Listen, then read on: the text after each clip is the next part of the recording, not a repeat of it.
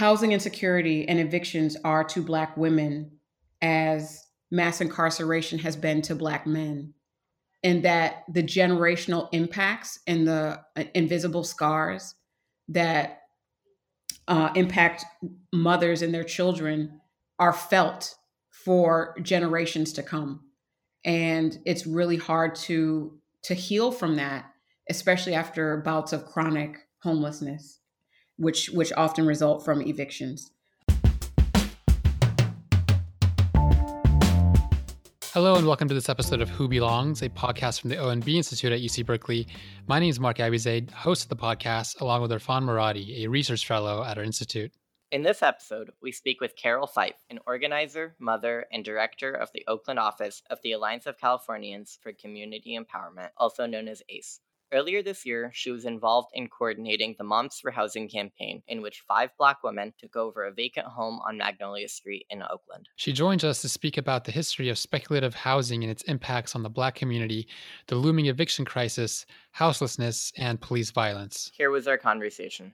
Today, we wanted to talk a little bit about housing justice, and rent is on everyone's mind, especially as we're reading reports of a looming eviction crisis as COVID-related renters' protections and tenant protections are set to expire in the coming days and weeks. And you have lots of experience in eviction defense. I think a lot of people around the country know you through your fight alongside Moms for Housing as they fought their eviction in Oakland. Can you just kind of give us a reminder of how that story played out? Well, it started with several individuals coming to me separately, asking for housing support or resources that were available. And me knowing in my heart that nothing was available to them.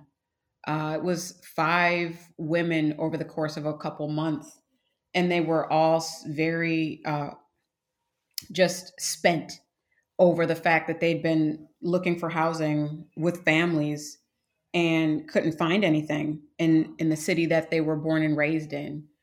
And one of the individuals, who's actually not a mother, but someone who frequents my place of employment, was coming in regularly. And I was kicking myself because she's a senior and is chronically homeless. And I found out that she had been hospitalized for a suicide attempt. And I still, to this day, am not really clear if it was because I was told by the person who brought me the message, one of our staff said it's because she needed a bed, and she wanted to sleep indoors. And so, yeah, all that just weighed on me, and especially understanding it through the lens of being formerly homeless myself with my children. Um, I was just like, y'all, we got to organize. So I called everybody together, and they were all frustrated with me for having no resources. But that's why I'm like, look, I don't have resources. I don't have access to property. I don't have access to people who have property. I don't have any money. But I have a network, and I know how to organize. And if you all trust the process, I'm going to make sure that you have a place to stay. Not knowing if I could actually make it happen, but I was like, after all of the, heartfelt pleas, and then the recent suicide attempt, I was like, I got to just put 110% of my energy and time and thought into, making this issue, the fact that they don't have any place to stay, on the hearts and minds of everyone we could get to pay attention. And I don't think you can live in California and not experience the housing crisis in one way or another.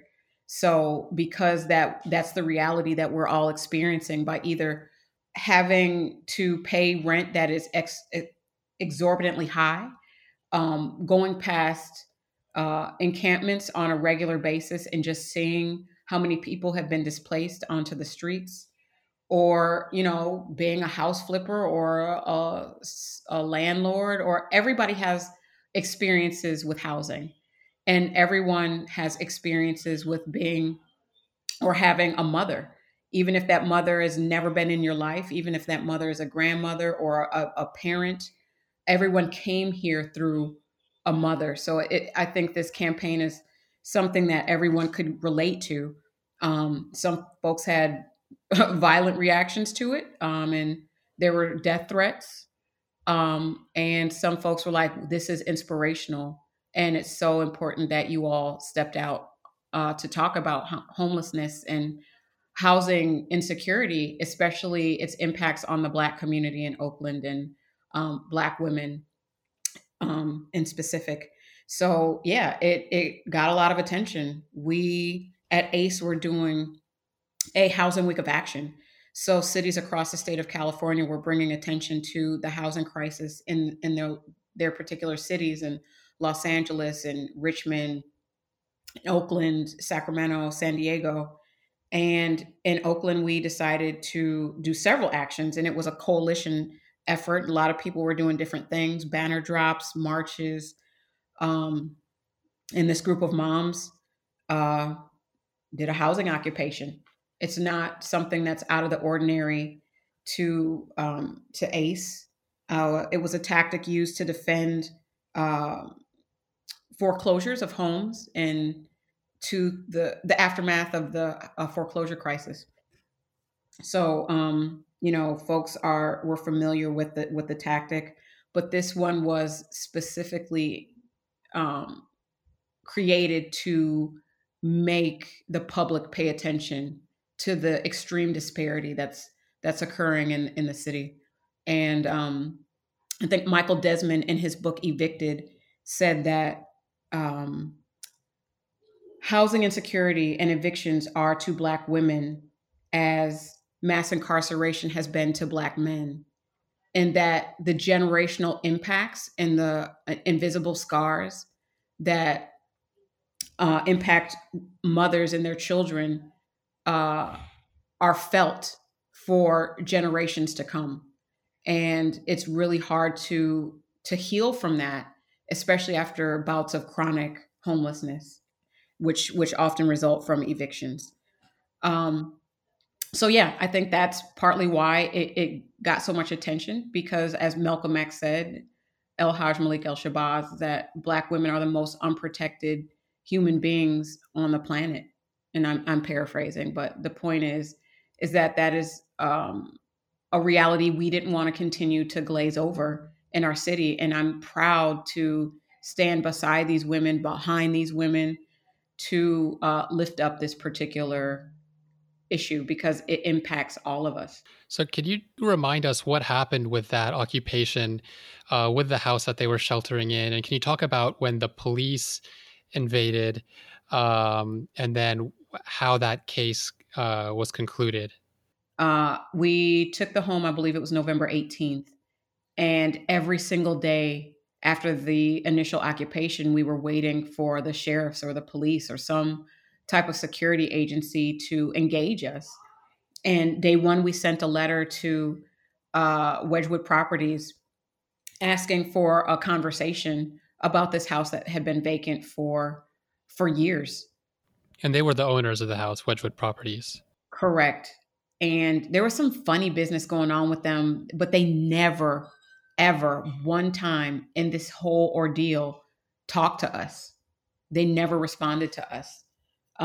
They hired a high-paid PR firm in order to address us, and they went through all kinds of different scams to try to get the moms out of the house, but it didn't work. And so ultimately, our strategy that we were working out on a week-by-week basis was to file for right to possession, claiming that this house had not been used for years, and the moms were claiming a right to possess the home in order to make it into a productive place and habitable place for people to live affordably. So that court case played out for a while. We ultimately lost. The judge dismissed it, although he deliberated on it for quite a bit and was torn about what to do. But there wasn't any clear precedent in the law to grant a right of possession. So an eviction followed, a notice of eviction, and everyone knew that the goal was to engage in good trouble and nonviolent civil disobedience to really highlight the contradictions about who actually has access to housing and who doesn't, because we believe that it follows historical trends of redlining, segregation, discriminatory housing practices, and which is the generational impact that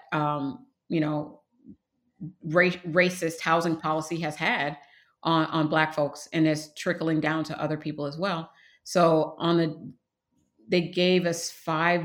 Was it? I can't remember if it was 3 or 5 days, but I believe it was 5 days before the sheriffs would come. So we had attorneys trying to negotiate and with the sheriffs to not be violent, because we heard word that they were going to use any force necessary to remove anyone in the home. And so the attorneys were like, these are women and children, there's no force needed. And the sheriffs and Ahern and their representatives were completely dismissive and disregarded the attorneys attempted negotiation. Were like, yeah, if they don't want to get hurt, they need to just leave. So they came and they brought forces to back up that they were actually coming um, in a very militarized and aggressive fashion. And I'd never seen anything like that outside of a movie in my entire life, where there were armored vehicles, like multiple armored vehicles. I can't count the number of police vans and cars. And there were like three different type of troops there. Like there's some with helmets, there's some with like tactical gear, there's some regularly dressed sheriffs. I'd never seen anything like this before, and it was just insane. And I think that's part of why it's gotten so much attention, because there was such a use and show of force that it was it was just shocking to everyone. And I think that was the intention, to shock and actually do harm to some of the folks who came out to support. They mentioned it in their post news conference that they were coming to address particular activists. And it's funny that you see the film reenactment of Chairman Fred Hampton's life, because that's one of the activists that they said was um, a problem, that was supporting the moms. It was Chairman Fred Hampton Jr. And Turha Aka of the Community Ready Corps were identified by the Alameda County sheriffs as two particular figures that needed to be addressed. And you can tell with the type of officers that they sent, even they were like larger than normal. They're larger than the sheriffs that you see riding around in their patrol cars. These are like huge, they were giants. And so a robot to enter the home, a battle ram that they tried to say that the home was barricaded, but they're also not acknowledging that there had been multiple break-in attempts at the home. We actually chased someone in a white van away from the home that was taking things out of the garage. One day we were coming back from court when we filed the right to possession. So they tried to frame us, not just the officers, but the PR firm that Wedgwood hired, as terrorists. The same way that they're attempting to do now for us standing up for housing justice, is label us as terrorists. But that's just causing more people to get behind us in this fight for to make housing a human right. Yeah, I remember reading that the sheriff's department released a statement, or maybe was in private correspondence, I can't remember, but describing people present at the protest as quote anarchists and criminal elements, as though as though there's some like sort of like seditious activity going on in the fight for housing justice. The case of these heavily militarized police coming to evict mothers and seems like such a salient example of how the state is interested in protecting property rights through police violence. And in this moment in which, police divestment has come to the forefront of so much national discourse, can you explain for us and illuminate for us how housing justice is connected to policing? Sure. It goes back to the inception of this country and the Constitution and the Federalist Papers. And I've been doing more research around these issues lately. It's because uh, property rights and the rights of landowners has always been the primary focus of um, building wealth in this country, and it's actually the what one of the things that kills democracy, because the more wealth that people are able to amass through owning and leasing out land and being lords of land, um, the the more democracy dies, because those are the same folks who are paying, in some cases in some cities around the country, paying for their own private police forces or subsidizing municipal police forces with financial contributions and different ways to augment existing bloated police budgets that take up almost half, if not more, of urban centers general purpose fund. Um, and so their goal is to protect property and property owners and their wealth. And I just feel like that's part of why there's this cry. Just thinking about Breonna Taylor and the fact that the law enforcement came into what was supposed to be a safe and secure place and took her life.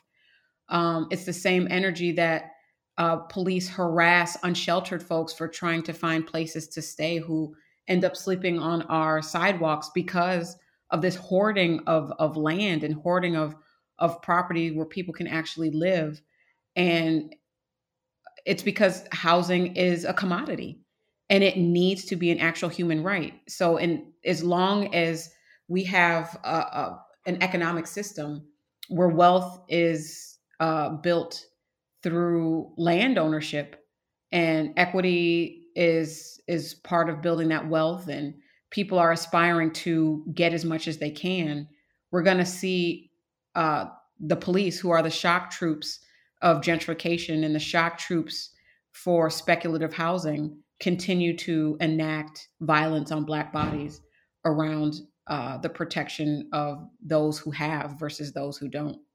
I think that's a really powerful way to put it. And I think it really illuminates that idea of land speculation or real estate speculation and treating housing as a commodity and not a human right. From your perspective and from what you know and what you've studied, do you think that under the current housing system that we can eliminate homelessness, or do you think this is like a necessary part of the system?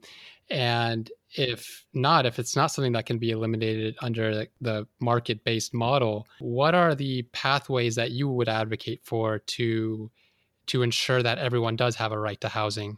I think it should be publicly funded, like the housing um, units post war, in the post war era, when the New Deal actually helped white families make it through the Depression.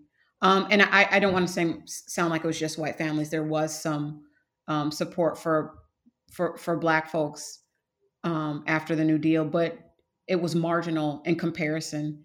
And that's why we are pushing for a Black New Deal, because we've never been able to recover from the post emancipation, and then just trying to get a leg up, which like I said, white families were able to do with subsidies from the government to actually purchase homes.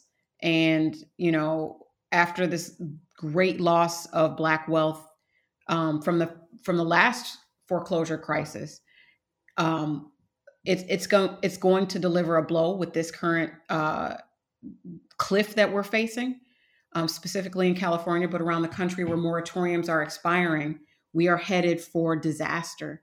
And so I just think it's really important to understand that it is a part. You asked, can we fix things under this current system? I don't believe that we can. I'm open to hearing ideas, but we have decades upon decades of evidence to show that it just does not work. So it is incumbent upon us to try something different. I think what's been helpful for many of our families in Oakland is the Oakland Community Land Trust, which is what we suggested to Wedgwood, to sell this property to the land trust. So this will be the last time it's ever flipped for this ridiculous profit. And then it stays in community control at affordable rates in perpetuity. And some people argue that, land trusts are not the best model, but we've been able to save dozens of folks from eviction and homelessness and potentially having to leave the state or even the country through the use of community land trust, this community land trust. So I think that's one of the models, but we definitely have to have some type of social housing that is funded in the responsibility of not just our city, but our county, state, and federal governments, because this is not tenable. And that's putting it politely. This is very, very serious. People are literally dying on the streets. And there are thousands, if not hundreds of thousands more headed there due to COVID. So, it is a component of greed and extreme capitalism that pushes people to make the highest profit possible, not considering the actual functional need of people to have safe and secure housing. And only a limited few can operate under our current housing system. Yeah, and the best way to keep people off of the streets is to make sure that they stay in their homes, and to make sure that they're like alive in their, alive and healthy in their own homes. But to step back, you mentioned earlier the Black New Deal, and this is a statement, a statement and set of demands that the Anti-Police Terror Project and Community Ready Corps co-authored. Can you tell us a little bit more about these set of demands, and especially how they came about in this particular moment? I know among the demands are things like reparations and access to mental and physical health care, but also forgiveness of background and an end to evictions. Can you tell us how these sort of demands came about? Sure. CRC and APTP actually convened and facilitated a process for several individuals and organizations to come together around what was happening in COVID, and to put their best thinking together around a set of demands that could be lifted up at the and local and state levels to address the disparities that have existed but have been exacerbated under COVID-19. So the process, oh my goodness, I think it's like 14 pages of demands or ideas or plans. So I'm in the process of actually turning all of that information from the 40 plus organizations who contributed to it into a set of programs with the help of some folks from a think tank in Oakland that I refer to. So that it's not just demands, but it's actual functional programs that we can work to that are time based. We're in really critical times, but also impactful and address the historic harm that all the folks that came to the table to create this were attempting to do. Like the thinking was, why are we here? Why do we continue to be here?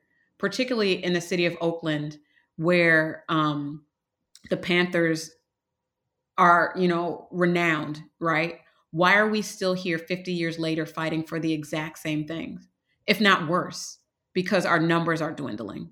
And I want to make it clear that while I don't think that Black folks are the only folks impacted by housing. I do believe that if we address the needs of the most marginalized, the most negatively impacted, we'll address the conditions for everyone that are experiencing housing insecurity and housing injustice.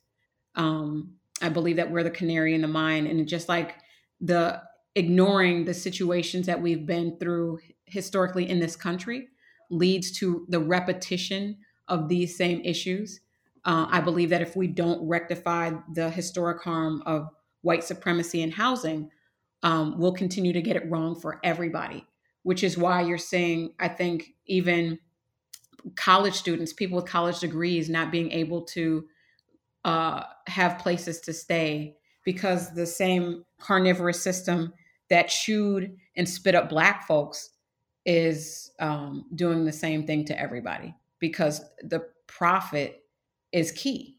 That point about forgiving past rents is a really important one too, because I think we should always remember that the moratoria on evictions isn't the same as rent forgiveness. That these people who aren't able to pay rent are just accumulating debt right now, and with the expectation that they're going to be able to pay this back. And I don't think that reflects reality, because a lot of these people are low wage earners to begin with, and they've lost the jobs. And even if they do find jobs, but, it's not going to be enough to be able to repay all of that back pay. Exactly. But corporations, major housing corporations or landlords or commercial residential um, firms are getting bailed out. So it's interesting that the people who are making the most money off these exorbitant rents are also getting bailed out by CARES funding. So we're demanding, and that's what people are standing up to say right now, is like, enough bailing out these corporations. Put the money in the hands of the people who actually need it to live, to buy groceries and have running water and electricity. And we can't forget our folks who are living on the streets. Like, the people need a bailout. The people need like some kind of answers because that's how we're going to pull through this. If a handful of corporations are okay, but the population is decimated, it does no one any good. So, yeah, bail out people.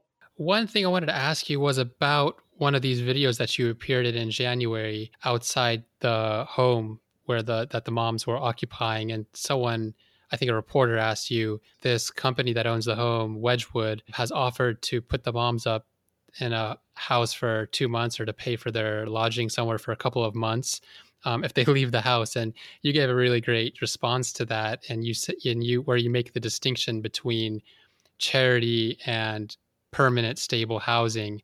We want people to understand that Catholic Charities is not housing.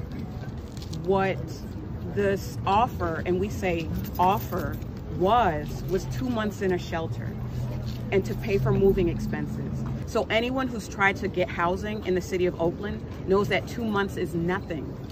One of the mothers has been homeless for 6 years. So add 2 months to 6 years, and that is not enough time to find affordable housing in the city of Oakland, where the average one-bedroom apartment is $2,500 a month. The housing wage in Oakland is $40.88 per hour. That means there is no housing available to working people in this city. And so a couple of things. I wanted to see if you could just kind of tell us where you think the moms would be right now if they had accepted that offer. Where are they right now? What happened to them? And then also maybe elaborate on that point about that distinction between charity and justice.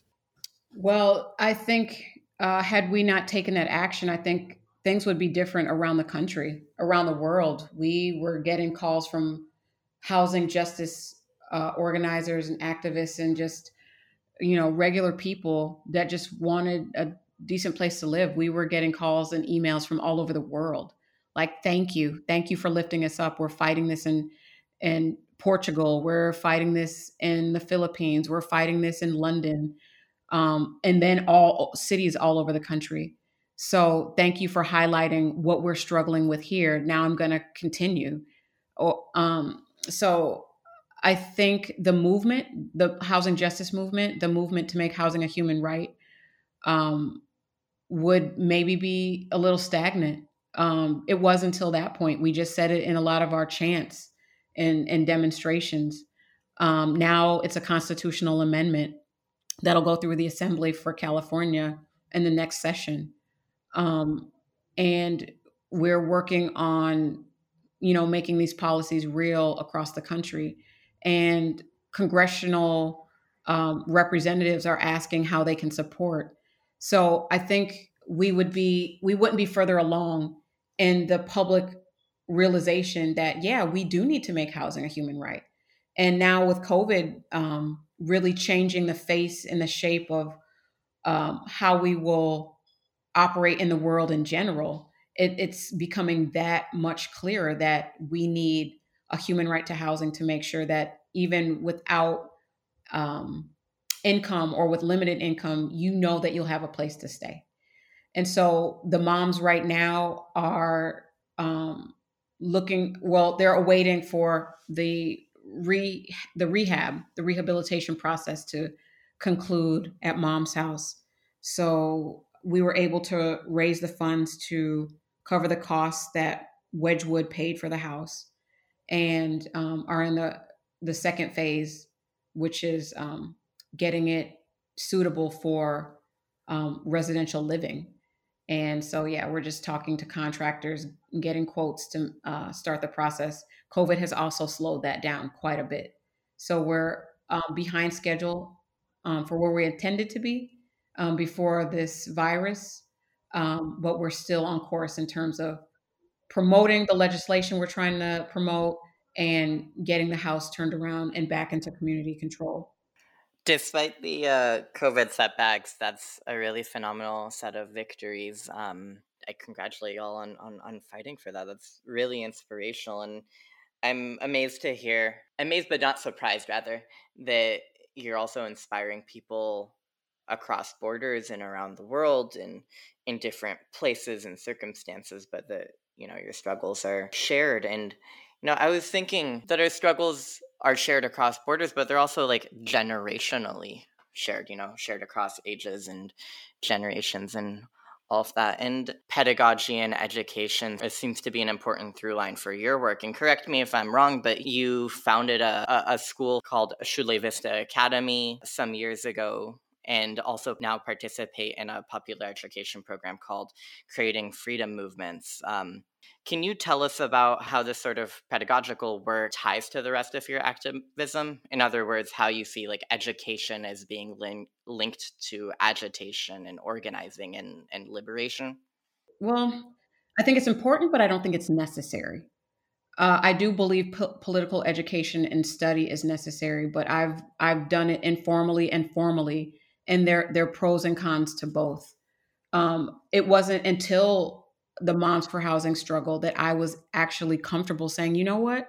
Yeah, I was homeless too, because there's so much shame that comes from it, but also the experiences that I've gained and the knowledge and wisdom that I've gained didn't come through the traditional pedagogical framework that I received with my formal education. So I think everyone's personal experience can guide them to be active.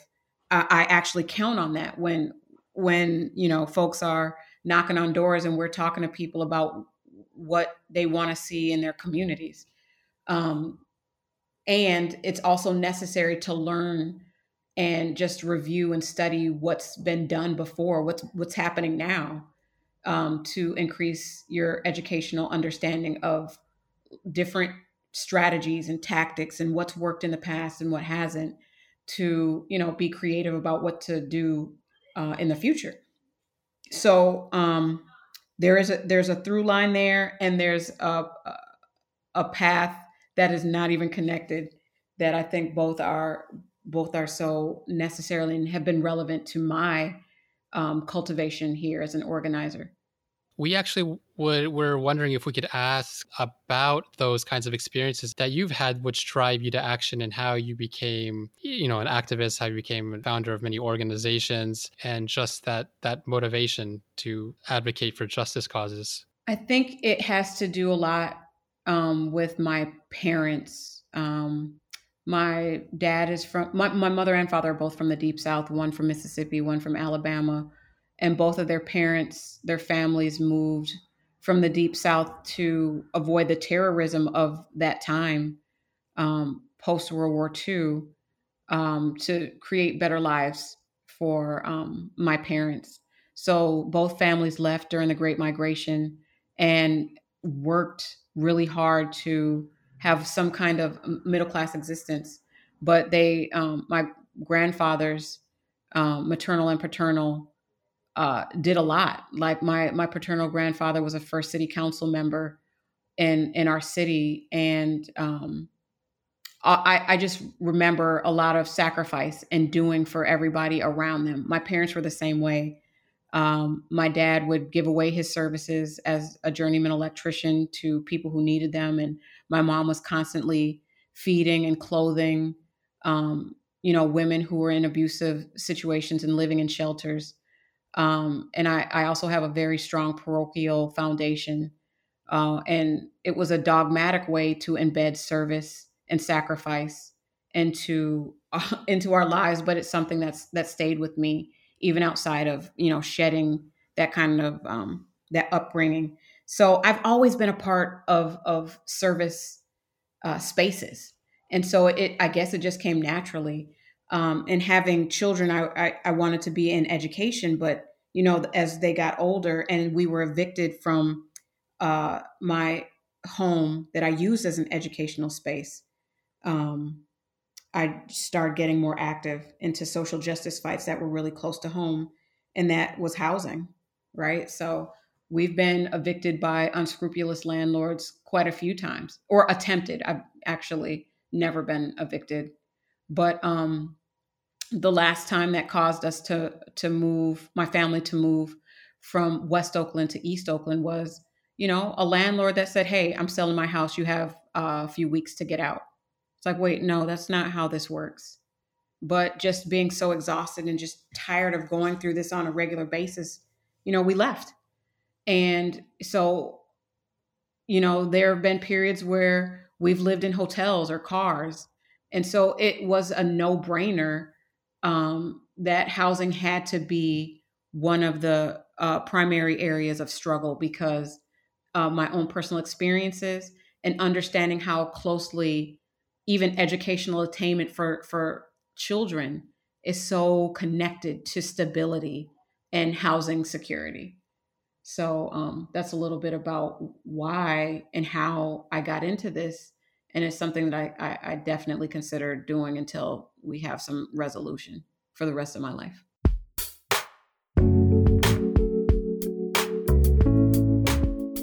And that wraps up this episode of Who Belongs. Thank you to our guest, Carol Fife, director of the Oakland chapter of the Alliance of Californians for Community Empowerment, or ACE. We'll place links to resources related to the topics we discussed, along with a transcript of this episode, on our website at belonging.berkeley.edu/whobelongs. This has been Mark Abizaid. And this has been Irfan Muradi. Thank you for listening.